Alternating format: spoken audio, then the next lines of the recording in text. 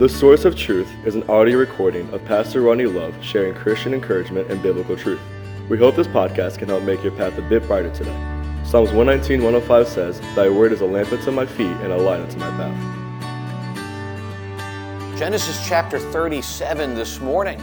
As we continue in our study, we've entitled Living the Dream, a study through the life of Joseph. And we're looking at the 7th episode of what we've been talking about. And so we're going to look at a unique, interesting aspect. Let's go ahead and look at the passages today and break down what's going on. And then we'll look at the practical aspect of it. In Genesis chapter 37, and beginning in verse 31, the Bible says, "And they," this is Joseph's brother. Remember, in context, Joseph's brother had just sold him to the Ishmaelites, to Midianites, who are now taking him down to Potiphar, down to Egypt to sell him to Potiphar.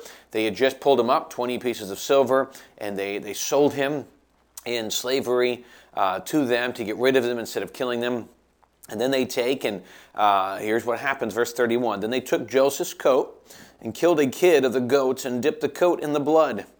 And they sent the coat of many colors, and they brought it to their father and said, 'This have we found. Now, know now whether it be thy son's coat or no.'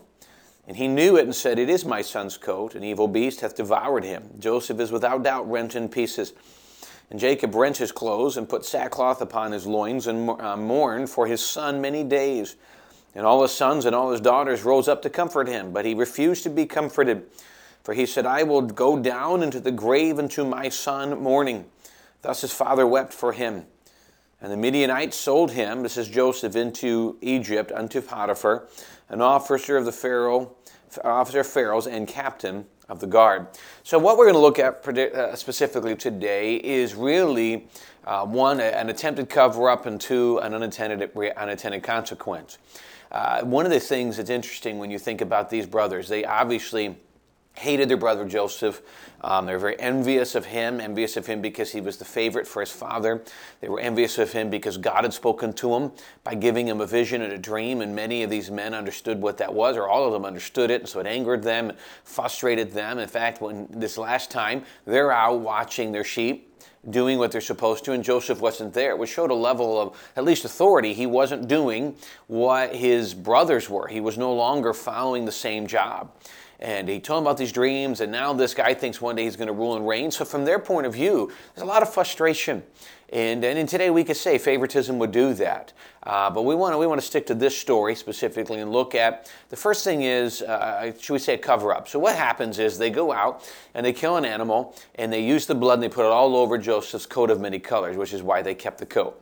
The thought was they could send it home or take it home to their father in a level of panic and fear, kind of like, "Oh my goodness, I can't believe this has happened," and share it to their father, kind of like hoping the father would recognize exactly what they wanted, which he did, is that an animal had found him and had eaten him alive. By the way, that was not abnormal in those days. Remember, they would travel great distances alone in an area where there was other animals, and he was alone, and a lot of different aspects to it. So it wasn't abnormal for these things to happen. That's why it was so quick for Jacob to jump to his own conclusion. I mean, he was given the coat, covered in blood, he jumped to his own conclusion. So these guys thought, man, I've justified in my actions. Let me just start with that one.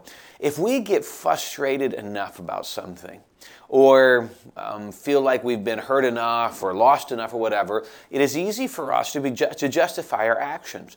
It's easy for us to say, well, if you went through what I went through, you'd understand why I did this or I said this. If you understood my background, if you understood this, you'd understand why I'm angry, why I'm bitter, or why I'm this. And it is so easy for us, and please understand, I'm not trying to criticize or judge in this case, because humanly speaking, you'd be right. If you go to the average counselor or psychologist or whatever you want to say, a lot of times what they do is they will walk you through all the things in your past that got you to this point, and some of them, I think, do a good job in trying to help heal you. Some of them just say this is the way you are because of the way you were born, or the way your family was, or things of this nature, and they kind of ditch it off. And while there is truth to the fact that who I was growing up or my surroundings growing up affect a lot of whom I am today, it doesn't have to affect who I'm going to be tomorrow. I can choose today not to be that. But what happens is when we allow these things to And when we allow our circumstances to justify our actions, then all of a sudden we can pretty much do whatever we want. If we're angry enough, if we're hurt enough, if we've been betrayed enough, we can say and do what we feel is right. In many occasions, we can sit back and say, it's a biblical thing. It's a godly thing to do this. People can come into church and they can cause dissension and split the church down the middle. Well, you know what? Pastor wasn't a good guy or this. So they could find all these different points of view. I'm trying to defend the church. And what happens is what we do is we use a personal justification to ignore the truth of the Word of God. And so what we have to do, let me encourage you in this. If you find yourself in a scenario where it's very easy to do this, and most of us, if not all of us, probably found ourselves in a spot like this before. We would blame God for what He didn't do in our minds. We would blame people for how they acted or whatever it would come down to. We need to stop trying to evaluate life based upon what's happened to us, what we think's happened to us, or what we think we can justify. And we honestly need to go back to the Word of God, and what does it say? Because let me tell you one thing. You justify your action, it's only going to make things worse. I mean, this situation, 13 years later, it took before these same brothers kneeled in the presence of their brother. They didn't know at the time. He had an Egyptian name, and I'm sure he looked very different from his time in slavery in prison, and now he's 13 years older, and he's dressed differently, and probably his hair's done differently. He looked Egyptian. And as they stood there, having no idea who they're talking to, their problem became worse, and they found it was Joseph, and they began to panic. It got even worse. And so with this idea that I can justify my actions, it's not valid, but it can make things worse. So the first thing we look at is if we're not careful, it's easy to justify our actions. But I want us to understand one of the ways, when we start making decisions what we're going to do, there's a very important thing that I think we need to do. In fact, I talked to my family about this in our time together. We try to have some, I always say called Bible class devotional time before their virtual school starts. And so this morning we talked about listening to the Holy Spirit and getting guidance from the Holy Spirit. And that sometimes when you look at something or watch something or asked to do something and part of you don't really know why it's wrong, you just know it's wrong, that is just the Holy Spirit saying don't do it. It's not worth it. It may be fun for a little bit, but the end is not worth it. And we discussed how do we, when looking at something, what are some of the steps we can take to not make a wrong decision, to not do something that could bring pain. And I learned this years ago. It's a very simple truth, but yet I believe to be a very powerful truth if we allow it to be. I heard it actually from, he's been preached before, Rand Hummel. Great truth, and it's been a huge help, not only for me, but for counseling. And really what it comes down to is, okay, I've been given an opportunity to do something. Either people have invited me to do something, no one's around, so I have an opportunity to do something without being caught. I've been tempted to, whatever it would be. So there's this opportunity, this temptation to do something that I know is wrong. Either we just flat out wrong because it's wrong biblically or even wrong legally, or the Holy Spirit's making it very clear, don't do that. For one of those reasons, I know this is wrong. But I kind of justify, as we talked about. I have a right, I'm deserving, no one's going to catch me, and we justify it. It's easy to do that. And then what happens, we wake up the next day, and now we have to live with the consequences. You commit a crime, you go to jail. You do some kind of sin, whatever result in it comes the next day, and there's just no way around it. It's going to happen. It's not God hating you. It's not God judging you. It's God says you reap what you sow. You do go into a life of sin, you're going to get back the negative effects of a life of sin.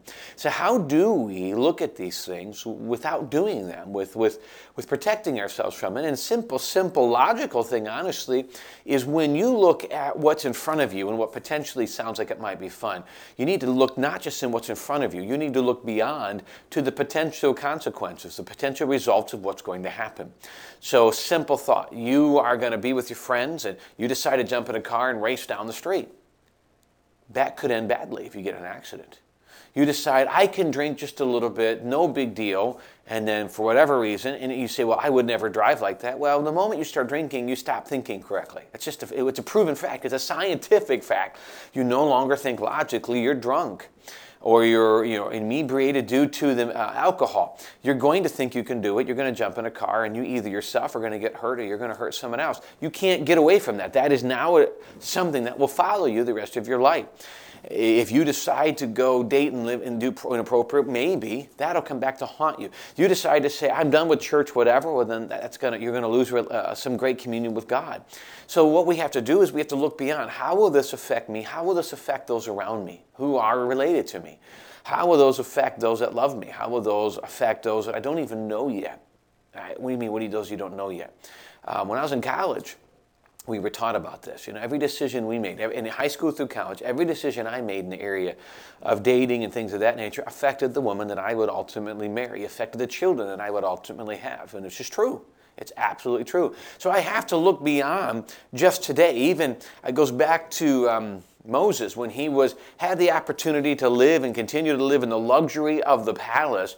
And the Bible says he chose the reproach of his brother in Hebrews greater than the pleasure of sin for a season. It's a simple truth that sin is pleasure for a short period of time until it ends. And sin always ends negatively. You cannot sin and act like it will not come back to haunt you. It rarely does right away.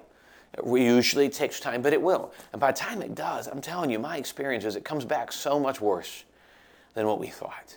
And it's just the way it is, and it's a result of what we're doing. You go out and spend every dime you have. Don't be surprised when you can't pay your bills. You go waste it all at the casino, convinced you're going to be rich, and now you can't feed your family. These are consequences, and they're horrible consequences. Let me encourage you that when we look at this story, these brothers take this coat home, and their father reacts. And I'm assuming they knew that their father was going to be really upset. But I wonder if they anticipated it to be this bad. I wonder if it can completely change who he was, even to them. And now they had to watch something to father that I believe they probably loved and see how it just destroyed him and affected their relationship with him and all these different things, knowing that it was all a lie. But really, what are you going to do? You can't even find him anymore. All these things, unintended consequences. Let me encourage you. The last thing I ever want to do in a devotional is to try and kind of put something heavy. But I think that one of the things that is good for us is if we can look back and kind of just be reminded of some just simple practical things the world says. The world says you have a right to do this, you're justified, whatever, and God says, listen, it's not about you. Don't make it about you. Just get right with me. Come to me for salvation, number one. Number two, come to me and get right with me.